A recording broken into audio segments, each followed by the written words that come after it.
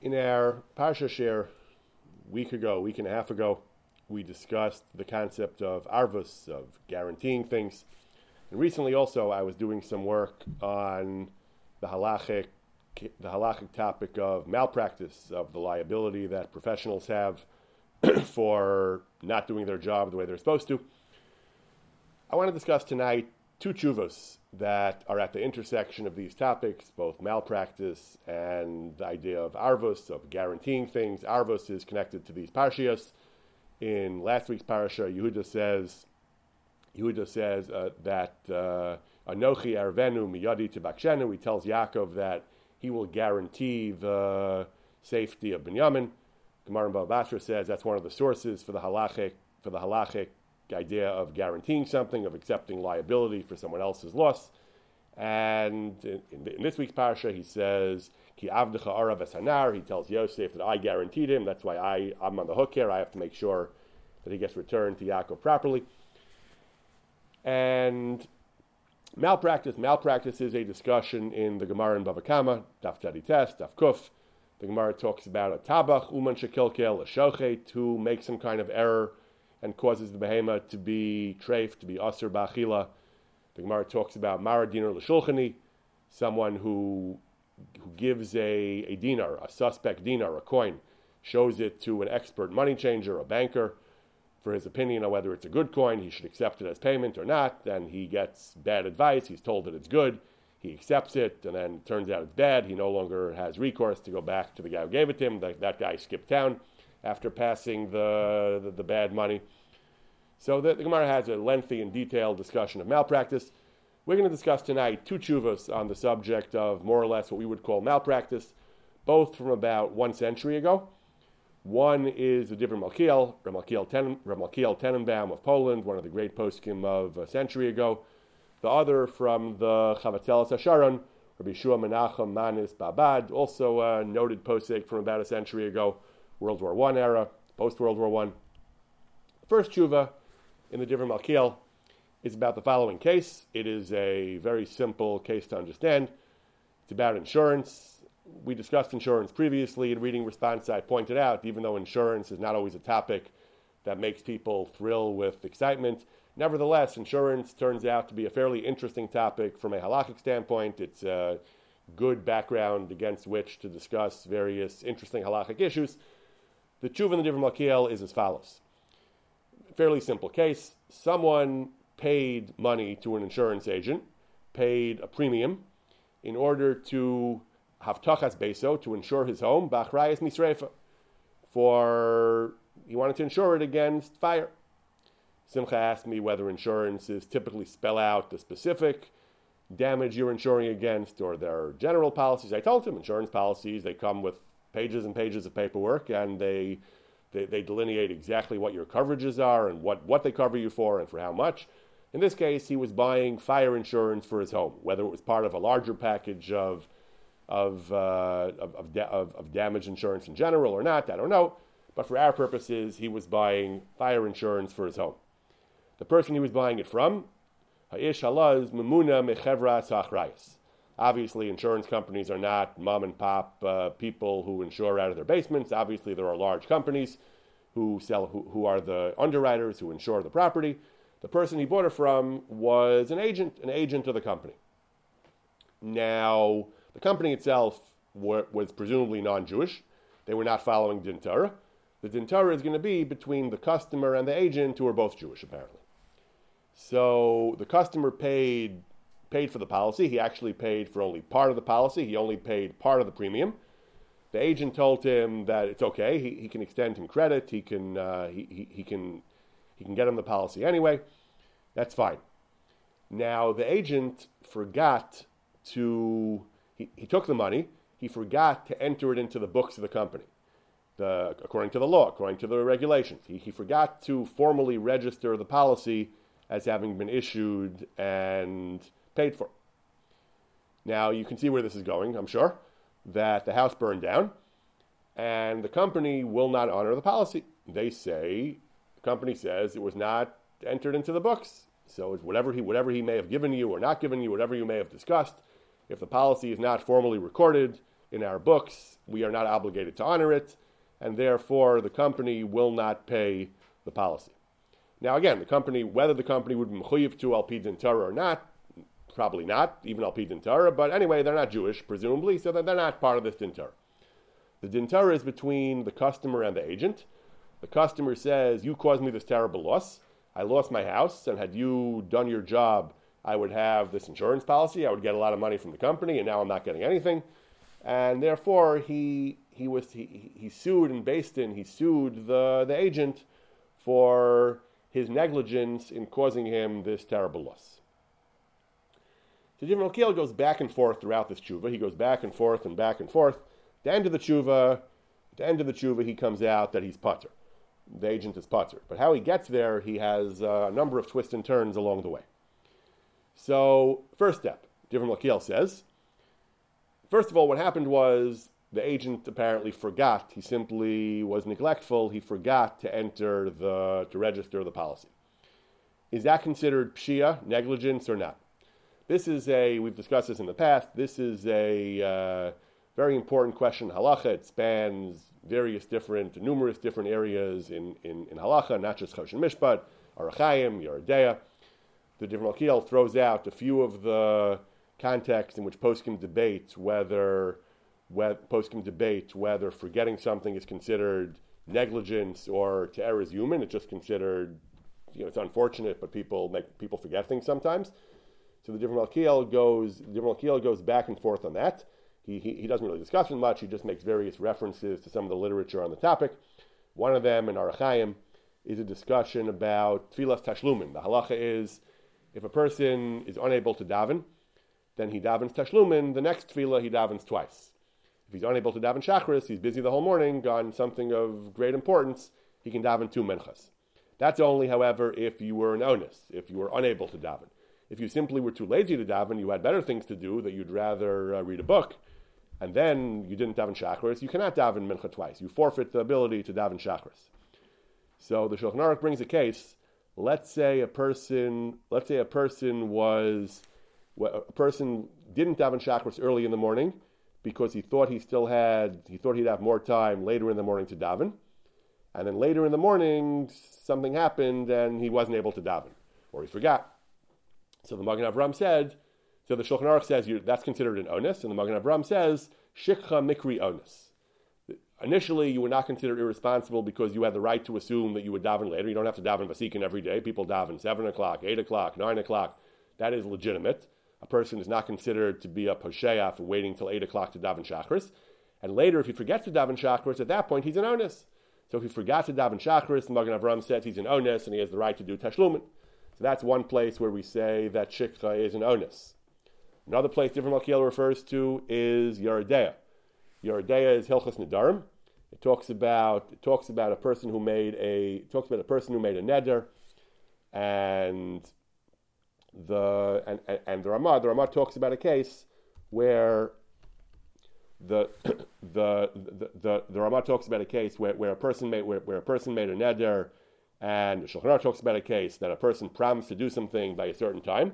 Again, similar to the case in Orach Chaim, he says, I'll fulfill my neder tomorrow, I have a week to do it. And then later he was either nenas or shachach, or later he forgot. Yesh amrin mikri onus. Some poskim say that's called an onus. Again, same idea, because you have the right to not do your neder at the first opportunity, assuming you'll do it later. Later, if you were shacheach, if you forgot, you're an onus. And so in these places we consider shikha an onus. There are other places where we consider shikha a posheya. So for example, in Choshen Mishpat and Reish Study Aleph, if a shomer does not remember where he put the object, he says, I know I put it somewhere, I just can't remember where, I hid it somewhere very secure, it's so secure I can't even locate it myself. Forgetting is considered posheya. Kol yadana pshiyusihi, the Gemara says. So there are various contradictions in the poskim, various disputes in the poskim as to whether shikha, forgetting to do something, is considered, particularly in a Choshen Mishpat context, is considered an ones or a posheya. It sounds a little strange. People intuitively think, you forgot, you're irresponsible, you should make sure you remember. But halacha actually is somewhat ambivalent about this. And this week's parsha, last week's parsha, I like to relate the explanation of the Akedas Yitzchak. It says Yosef, after he 2 weeks parasha ago, it says that Yosef, after he interpreted the dream of the Saramashkim, he told him, "You're going to get out. You're going to find favor with Paro. Please remember me and plead my case to Paro. Remind Paro about me." Then it says, "V'lo zachar Saramashkim es Yosef vayishkachehu." The Saramashkim did not remember Yosef and he forgot him. Repetitive language. He did not remember him and he forgot him. So the Sefer Akedah Yitzchak has a detailed explanation of the verses there. He has an intricate explanation of how to read the various psukim, but he explains that when Yosef asked the Saramashkim, he meant, I understand you might forget. To err is human. What I want you to do is, I want you to tie a knot around your finger to remind you. Make a note, do something, set an alarm on your phone to remind you to mention me to Paro. V'lo zachar Saramashkim es Yosef vayishkachehu means, of course the Saramashkim wouldn't have been responsible, wouldn't have been at fault had he forgotten. But the Saramashkim was simply didn't care. He was so ungrateful to Yosef, he didn't even bother setting an alarm on his phone. He didn't even bother tying a string around his finger. He just didn't care. So V'lo zachar Saramashkim es Yosef, he didn't remember, he didn't try to remember, he didn't take steps to make sure he remembered. Therefore, vayishkachehu, it's no wonder that he forgot later. Anyway, that's what that Akedah Yitzchak says about the parsha in Parshas Vayeshev. Yes? I was going to say the same thing you said. Why does it say double language? Simcha was going to say the same explanation. But anyway, so halacha is somewhat ambivalent about this question about whether if a person forgets, whether he's considered a posheya or not. Divin Malkiel says, so even though that's what happened here, the agent forgot to register the policy, he says, let's even say that shikha is a pshia. Let's say we assume for arguendo that forgetting is considered negligence. And let's even say he did it b'mezid. Let's say he simply decided he wasn't interested. He was just he wasn't interested in working. He wasn't interested in in making the effort to register the policy. He simply deliberately failed to do his job, deliberately neglected to do his job. Even in that case, are there enough grounds here to hold the agent responsible for the loss of the customer? Says the Divin Malkiel, no. Why? His initial argument is no. He says because if you think about it, the agent didn't cause any loss to the customer. His house was going to burn down regardless. It's not like he failed to install an alarm system, failed to call the fire department. There's nothing he could have done, nothing he could have or should have done that would have saved the customer's house from being burned down. The only thing he could have done is to secure compensation for him, to get the insurance company to pay for the house. He says, so therefore, what did I do? I didn't cause you any, the insurance agent, I didn't cause you any loss. I didn't cause you to lose anything. I caused you to fail to gain. I caused you to, even though from your balance sheet you're looking at it like you caused me to lose, but from a halachic perspective, that's not actually what happened. The loss is given, the loss is fixed, your house is going to burn down.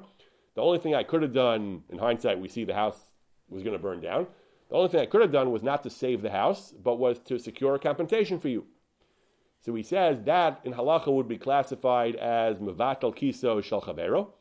The halacha distinguishes between causing a loss and between opportunity cost, between preventing you from realizing an opportunity to profit. So if I cause you a loss, that's mazik. That's called I injured you, I was a shomer who caused you a loss, I'm a mazik who caused you a loss, I damaged you directly. All the laws of nezikin, of damages in halacha, are all where you cause loss. Where all you do is you cause opportunity cost, you fail to, you cause me to fail to be unable to profit. That's called mevatel kiso. That's not typically actionable.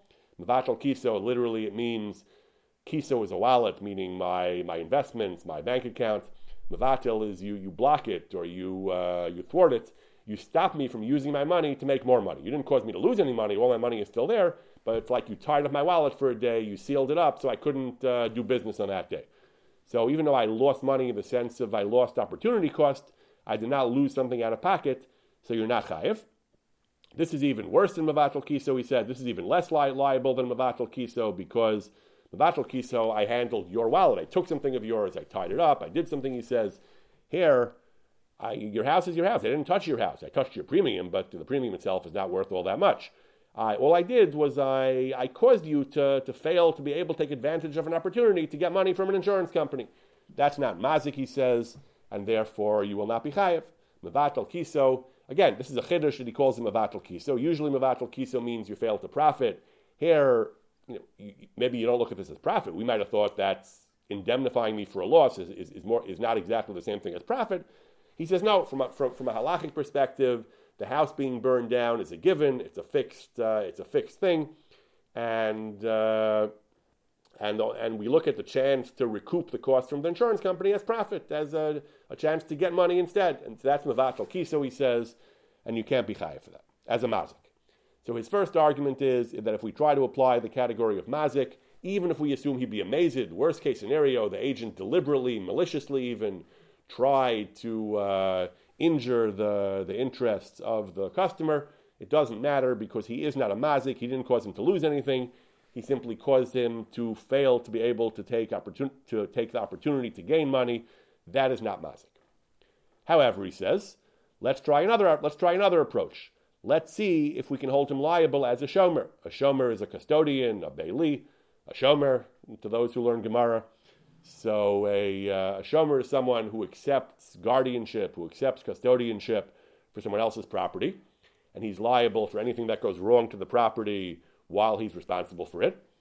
So he says, so maybe a shomer has heightened liability. A shomer is not bound by the narrow rules of mazik. A mazik is not chayav for grama, for indirect damage. A mazik is not chayav for mevatel kiso.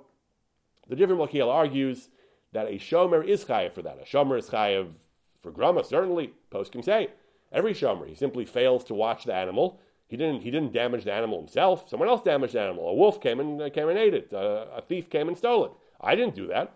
Nevertheless, you're chayav. There is no such concept of grama for a shomer. Every shomer is grama. You failed to do your job and you're chayav. Says the Divrei Malkiel, that could apply to mevatel kiso as well.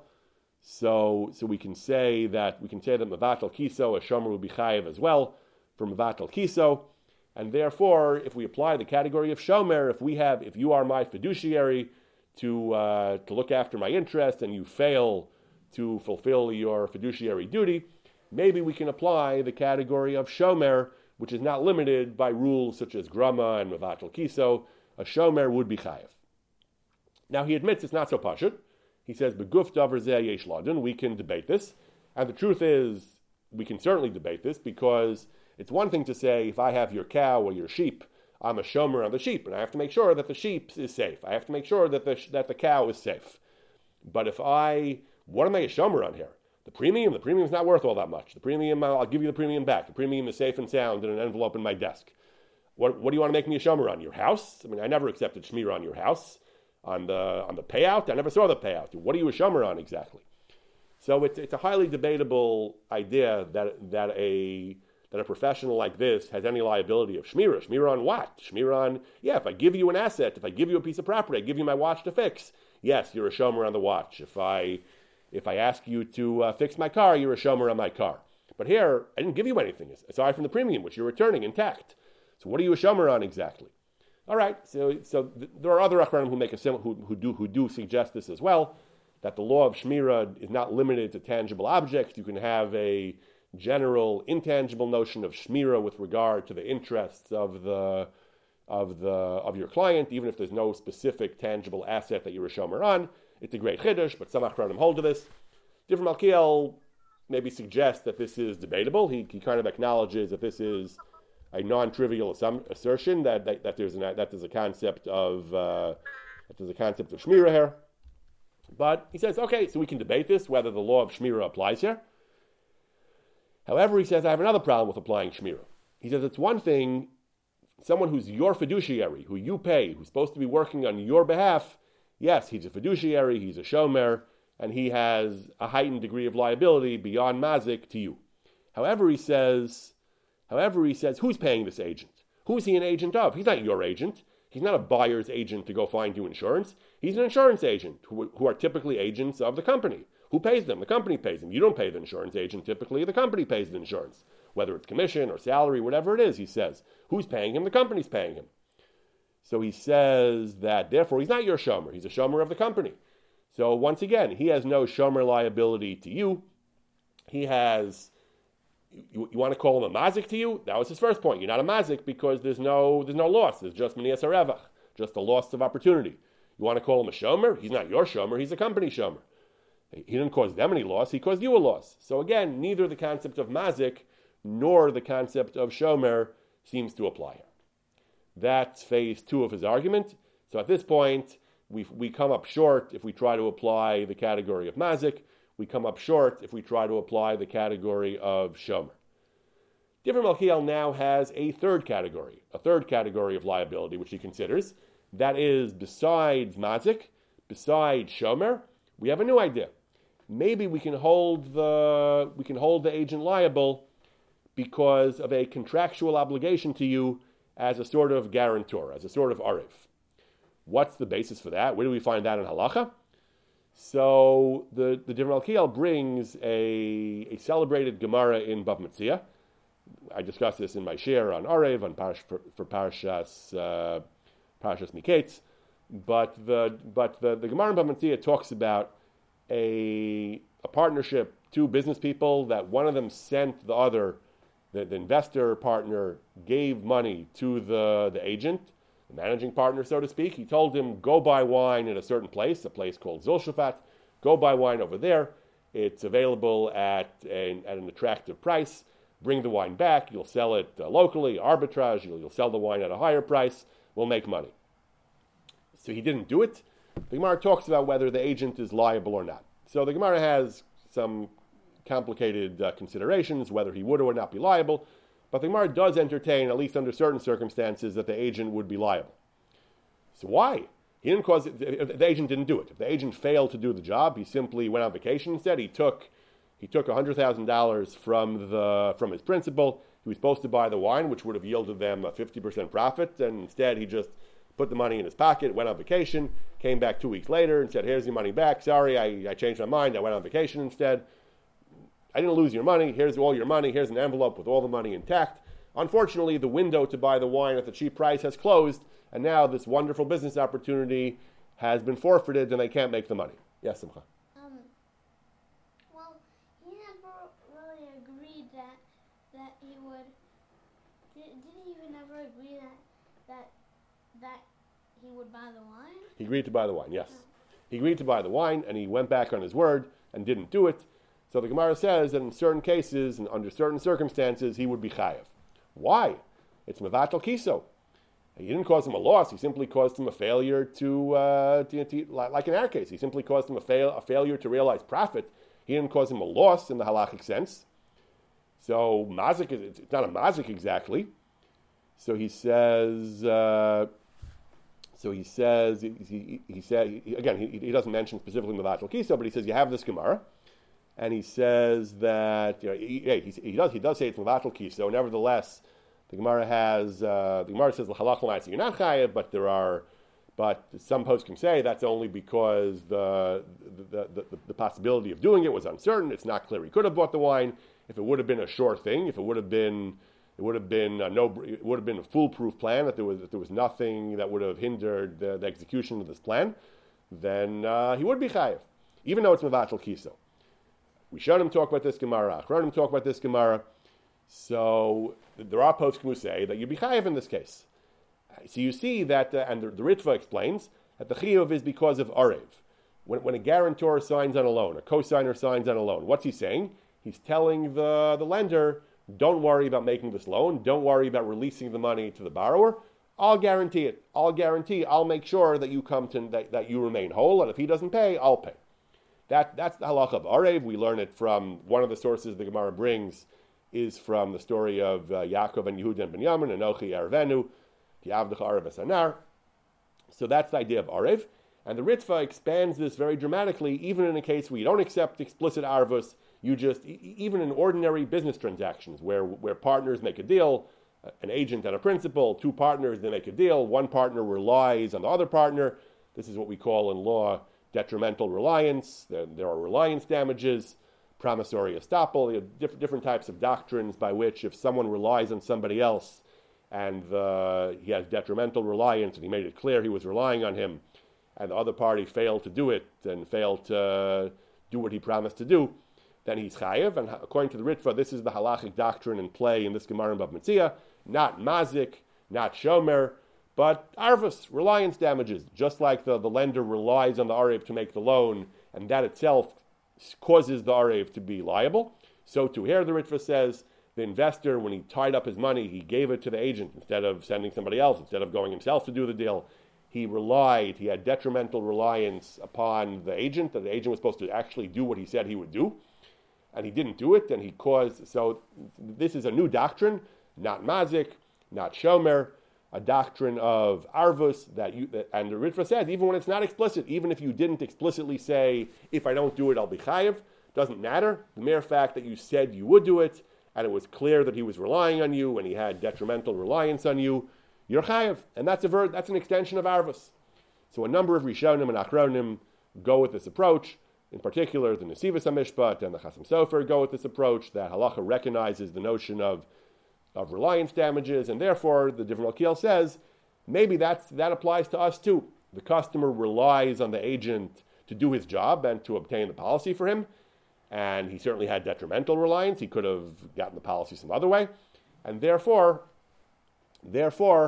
he'd be chayev, even though he's not a mazik, because it's only mevatel kiso, and even though there's no din shomer, because he's actually an agent of the company, not an agent of you. Nevertheless, the fact is, you had a deal with him, you had a transaction with him, in which you exhibited reliance upon him. You had detrimental reliance. You suffered a loss because of his failure to act correctly, and therefore maybe you're chayev based on this doctrine of the Ritva, based on this Gemara, based on the Ritva's understanding of this Gemara, based on the Nesivos and the Chasam Sofer, the way they all understand this Gemara.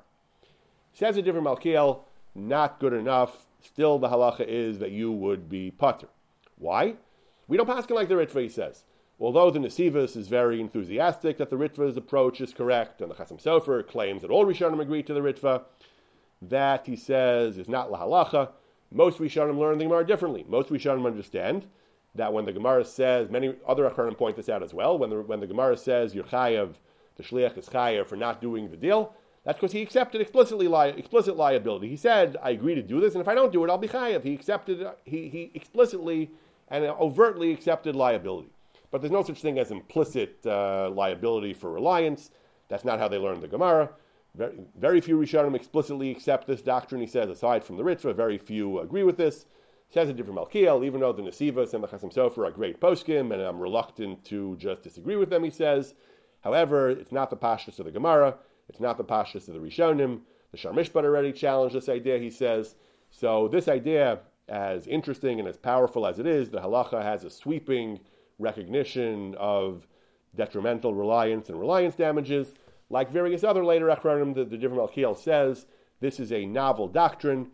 It is not universally accepted, and therefore, again, to hold the agent liable based on this intriguing and interesting, but not entirely solidly founded doctrine of reliance damages is a bridge too far, he says. And once again, this third doctrine as well, he says, would not apply. We would not be able to hold the agent liable under the theory of reliance.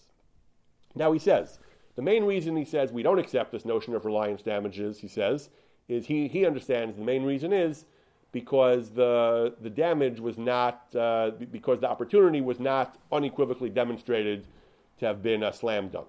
Who knows? Who knows if it would have worked? Maybe even had he bought the wine would have been stolen or burned. We don't, in business, that's why you make money on business, because there's risk. If there'd be no risk, everybody would do it, and there would be no, what you make money for is for assuming some level of risk, he assumes. I mean, he doesn't get into that economic argument, but he says, in the case of the wine, it wasn't a sure thing, there was some level of risk, and therefore, that's why he says that's why we disagree, and we don't accept the notion of reliance damages. He says, in a case where it is a sure thing, he says, then he says, maybe everyone accepts this notion of reliance damages, he says. However, he says, we can consider, when we say sure thing, do we mean in hindsight, or do we mean at the time? In our case of insurance, he says, in hindsight, yes, it was a sure thing. Had you bought this insurance, you would have made a lot of money. You would have been paid for your house. You didn't buy the insurance, you lost all that money. So in hindsight, given how things played out, it's clear that had you done that, you would have won. However, he says, at the time, when you bought the insurance, it wasn't clear the house was going to burn down. There's no reason to believe the house was going to burn down. So that's not necessarily clear at the time that purchasing the policy is going to be worth a great deal of money, he says. So he goes back and forth on this question. he is inclined to say that hindsight is enough. If we can turn around in hindsight and say, had you done what you were supposed to do, had you done what he relied on you to do, he would have gained money or avoided losing money, you're going to be chayav, he says. So once again, he gives an example. He says, if that was exactly what your job was, even if at the time it wasn't clear your job would be necessary, if in hindsight it turns out it was necessary, you'd be chayav. He gives an example. If I tell you, I think some things are about to fall. Please go bring some cushions. I'll pay you to go bring some pillows to put under my underwear that are about to fall. You don't do that, and they fall and they break. You're chayav, he says. I relied on you to take care of the pillows. You can think of more practical examples, I guess. That I want you to do something to install a sprinkler system because a fire might come, and you don't do it, even though it was by no means a sure thing that the fire would break out originally, but that's exactly what I told you to do. It's exactly what I paid you for. Why do I want a sprinkler system? Not so we can run in and out on hot days. I want a sprinkler system so in case there's a fire, the water will put out the fire. If you don't do it, he says, and in hindsight it turns out had you installed the system, it would have worked, assuming the sprinkler system is that reliable that it would have worked, he says, you would be chayav. He says that, so at this point we've rehabilitated the notion of reliance damages. If I explicitly tell you to do something for this exact purpose, and in hindsight, had you done your job, I would have a lot more money. So then you'd be chayiv. Once again, he says, however, in this case, again, it doesn't work. He says, because going back to his first argument, he's not your agent, he's the agent of the company. That since he's not your agent at all, he says, it's different from the Gemara, it's different from these cases of reliance damages where he's your agent and he has some kind of fiduciary duty to you. In this case, he's the company's agent, he says. Again, it's a chiddush. One might have argued that reliance damages apply even when someone's not your fiduciary, but he says no. He seems to want to argue that the halachic notion of reliance damages are, even when it's a sure thing, are limited to someone who's your fiduciary, who's working for you, and therefore, once again, he says we come up short. We cannot hold the agent liable. We cannot hold the agent liable for what he did. He makes one or two additional arguments. But this is his bottom line. This is where he ends up. He has one. We'll just mention his last argument. His last argument is, since you didn't even pay the premium, he says, you certainly can't hold him liable. Even though he told you it's okay, I'll register you without the premium. Nevertheless, since you have no real right to have your policy register without the premium, he's doing you a favor and agreeing to extend credit to you for the premium. I don't even know if the company allows that or not, but I'll call upon him. You have no right to have the policy registered without the premium. He can change his mind any time and say, I changed my mind, I'm not going to register you until you pay the entire premium, even though he should tell you if he's changing his mind, he says. Nevertheless, Rav Malkiel feels, since you anyway are not really entitled to get the premium, to get the policy without the premium, so particularly in this case, where you didn't even pay the premium, he says, even though he was incredibly neglectful in both not registering the policy and not telling you that he wasn't doing it, nevertheless, maybe you had the money at home, you could have come back with the money. Had he told you that you need the rest of the premium, I would have come by the office tomorrow with the rest of the money. Nevertheless, Rav Malkiel feels that the fact that you didn't even pay the full premium, that itself, which means you're not really entitled to the policy, that itself is enough of a reason to say the agent is not chayev. So because of all these different reasons, he says, you ultimately are not chayev. As we've seen, just 1 second. So you introduced, I thought, a new feature that completely changes the discussion up to that point. Up to that point, we had not heard about the premium not being paid, because if you haven't paid your premium, you don't have, so to speak, a stake that you can claim was not honored. So that is a crucial point that was not present in your early discussions.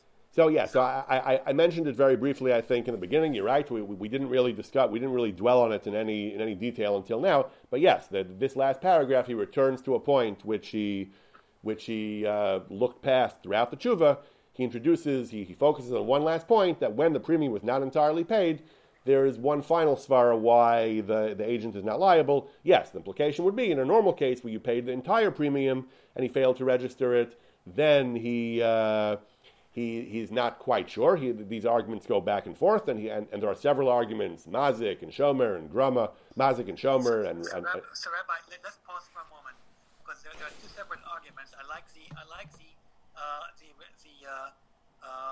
detrimental reliance argument, because I think it conveys that in business people rely on things being done, and cannot rely on people honoring their commitments, especially if you paid your premium, then you really don't. Then you really go on the norms of business, and you don't have really an ability to conduct business. So, had he paid his premium, I would think that not honoring the insurance policy would be a real problem, and would go against the norms of business. Okay, right. So Max is making the point that the doctrine of reliance is a very intuitively appealing one. It makes sense. It seems to fit. It seems to fit nicely with our notions of equity, of fairness, as well as it being an important doctrine to conduct business. That when people rely on each other, that business will be more effective if people who are being relied upon know that they're being held responsible for that reliance, and business may run more effectively if there are consequences for failing to be reliable.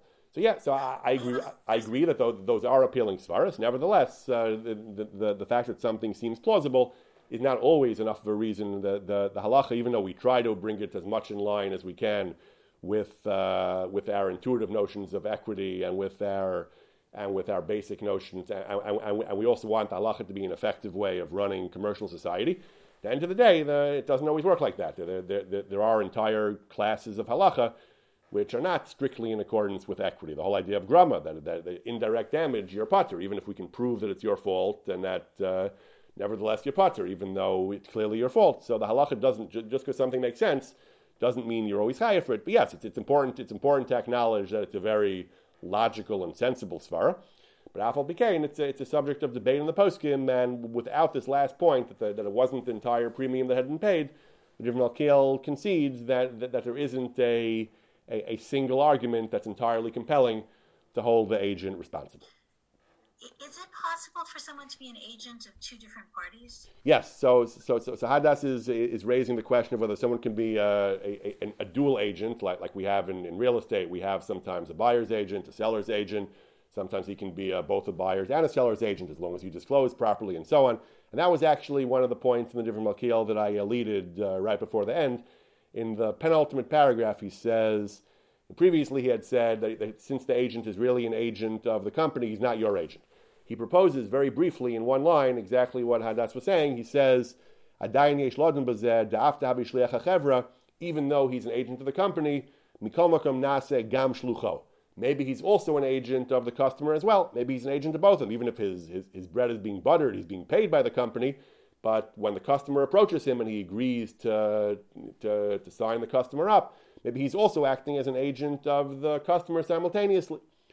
So he doesn't get into detail about this argument. He just says that some poskim say such things in other contexts. However, he says, he doesn't think this is correct, or that he doesn't think it applies in our case. He doesn't explain in much detail the arguments for or against. So yes, he does raise your point, although he does kind of dismiss it, but not in any detail. So further research is required into that point.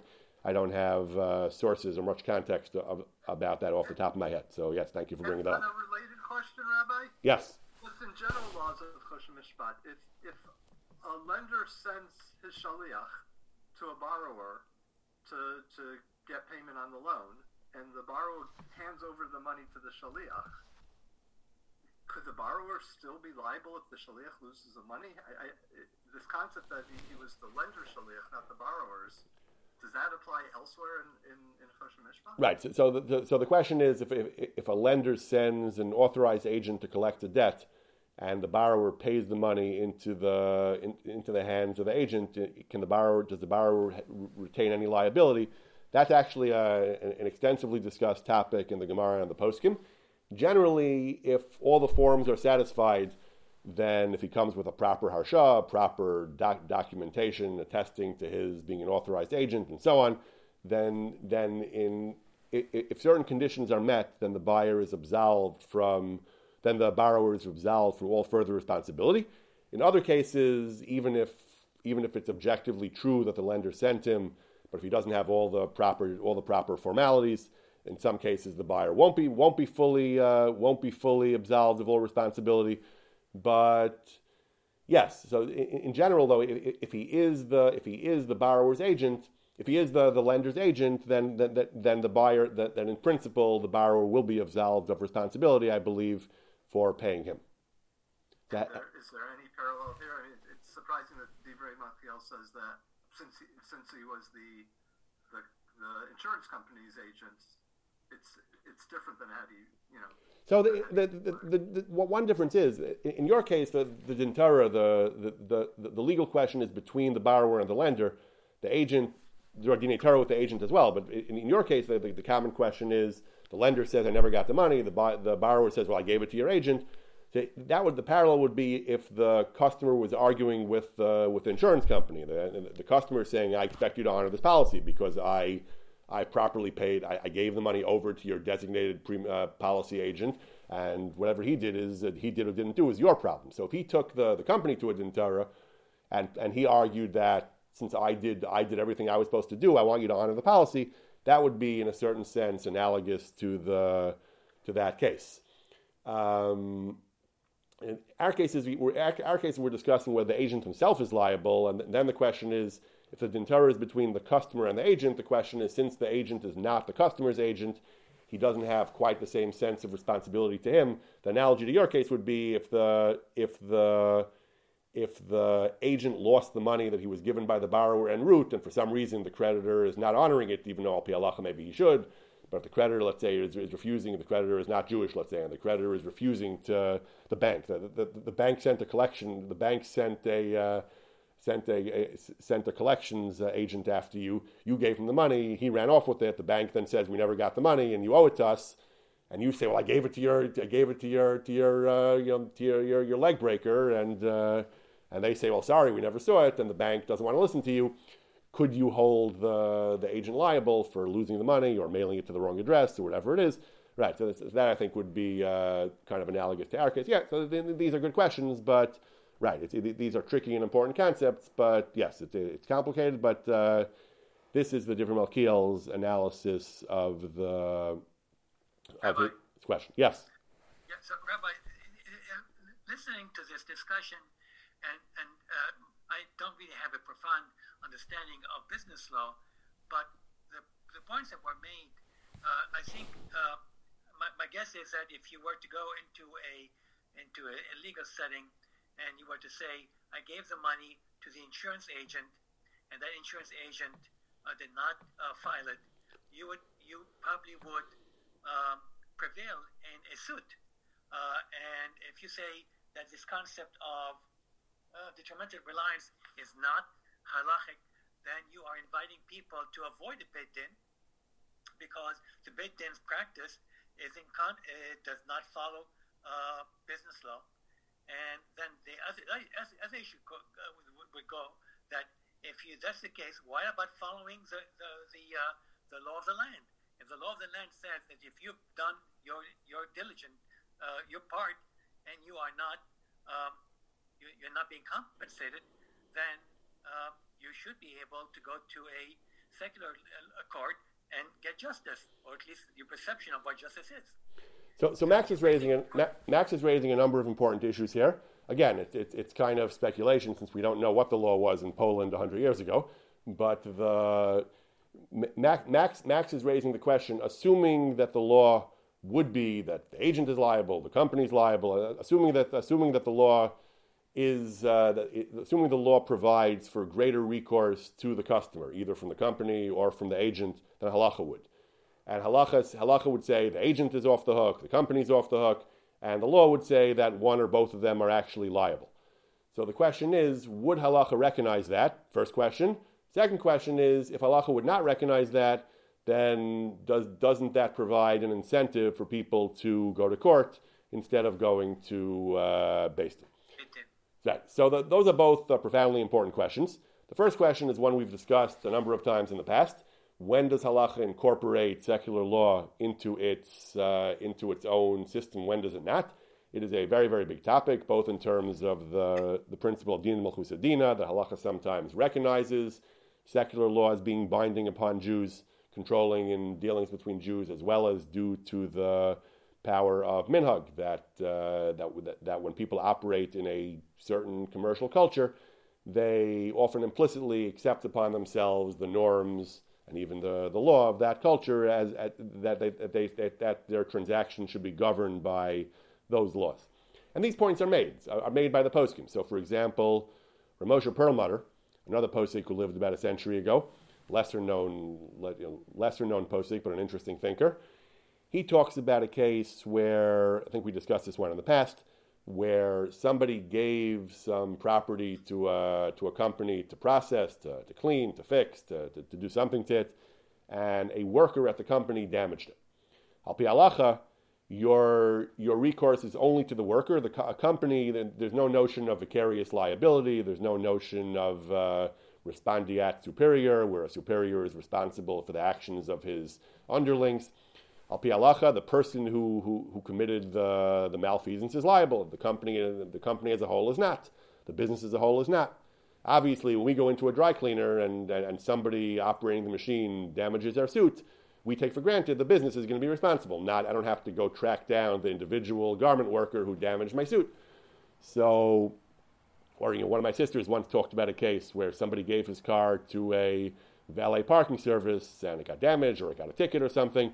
So we take for granted that I'm not going to go after the minimum wage worker who's parking the car. I'm going to go after the company, the company whose name is on the ticket, the company whose valet parking service provided by Acme Valet Parking, and not after the actual worker who does the parking.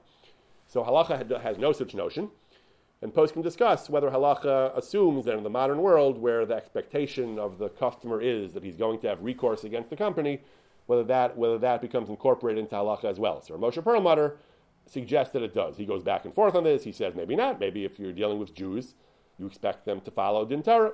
Or maybe no. Maybe you expect them to follow whatever the modern commercial framework is. So there are poskim who say this. There are poskim who do say that the halacha becomes that, especially in cases involving contracts and fiduciary relationships and so on, that these kind of things become automatically governed by the prevailing culture. But it's a complex and difficult topic. And it is a fascinating but somewhat complex and difficult topic. I recently published a paper on rent control in halacha, where I discussed the opinions of the 20th century poskim on whether secular rent control law becomes binding upon Jews, in part under the doctrine of minhag, that when you rent a house, you're doing so against the backdrop of rent regulation, and both parties implicitly assume that they're going to be governed by rent regulation. Many poskim do accept that, maybe not all, but yeah, so that's an important topic. The other point you mentioned, if halacha for whatever reason is not going to accept secular law and is going to afford the plaintiff fewer rights and less recourse than he would have under secular law, does that not create an incentive for the plaintiff to go to court instead of going to Beis Din as he should? Also an important point.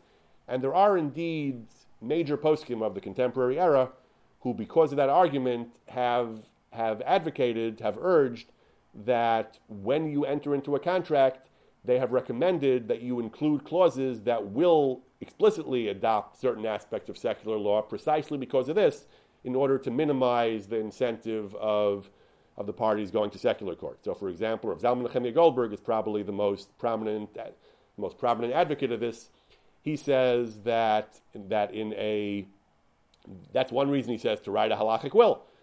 A person should give his daughters a substantial share of his estate, because otherwise, even though al pi halacha, Rav Zalman Nechemia says the halacha is clear, as we've discussed before, the halacha does not follow secular inheritance law. Halacha says that if a person dies intestate, almost all poskim agree that we follow Din Torah, and we don't give the girls anything when there are boys, and the Bnos Tzlachot only got because there were no boys. We don't give the girls if there are any boys around. But the girls, he says, then have a tremendous temptation to go to court to get some of the estate. Court will give them. So Rav Zalman Nechemia says that's a tremendous reason to write a will, to give the girls something, precisely in order to forestall the possibility that they're going to go to court. Similarly, Rav Zalman Nechemia encourages the writing of a prenup in which a woman upon divorce will get a larger share of the assets than which she would get under Din Torah, because under Din Torah she gets relatively little. She gets her ksuva. The husband can be Jeff Bezos. He can be worth billions, hundreds of billions, and he divorces his wife, and she gets nothing if there's no settlement. She gets a ksuva, which is not very much. So, in such a case, a Jewish woman would have a terrible temptation to go to court, because the court would give her a whole lot more than she would get under Din Torah. So Rav Zalman Nechemia therefore says that it's reasonable. He encourages writing a prenup, which says that in the case of divorce, the woman will be entitled to a larger share of assets than she would be entitled to according to Din Torah. I suppose that the temptation for the woman to go to court could also be forestalled by writing the kind of prenup that some stingy rich men write, in which they say a prenup that explicitly says that in the case of divorce she gets nothing.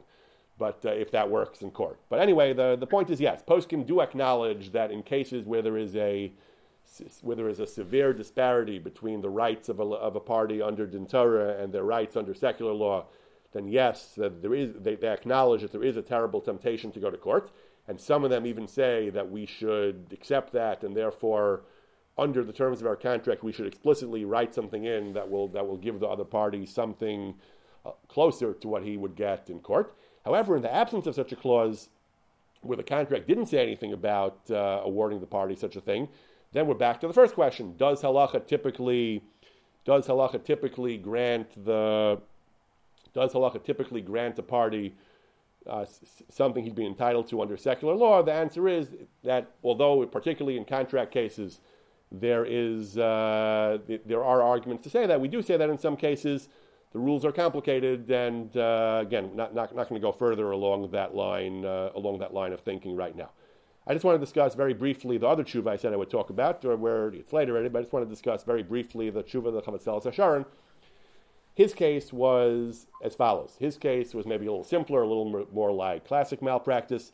His case was a customer wanted to buy a Sefer Torah, and he asked, before he bought it, he got it appraised. He asked an expert sofer, tell me, is this Sefer Torah a used Sefer Torah? Is this Sefer Torah in good condition? The sofer said, yeah, it needs a little work, but the work is relatively cheap. It'll cost only 60 mark, whatever mark we're talking about was.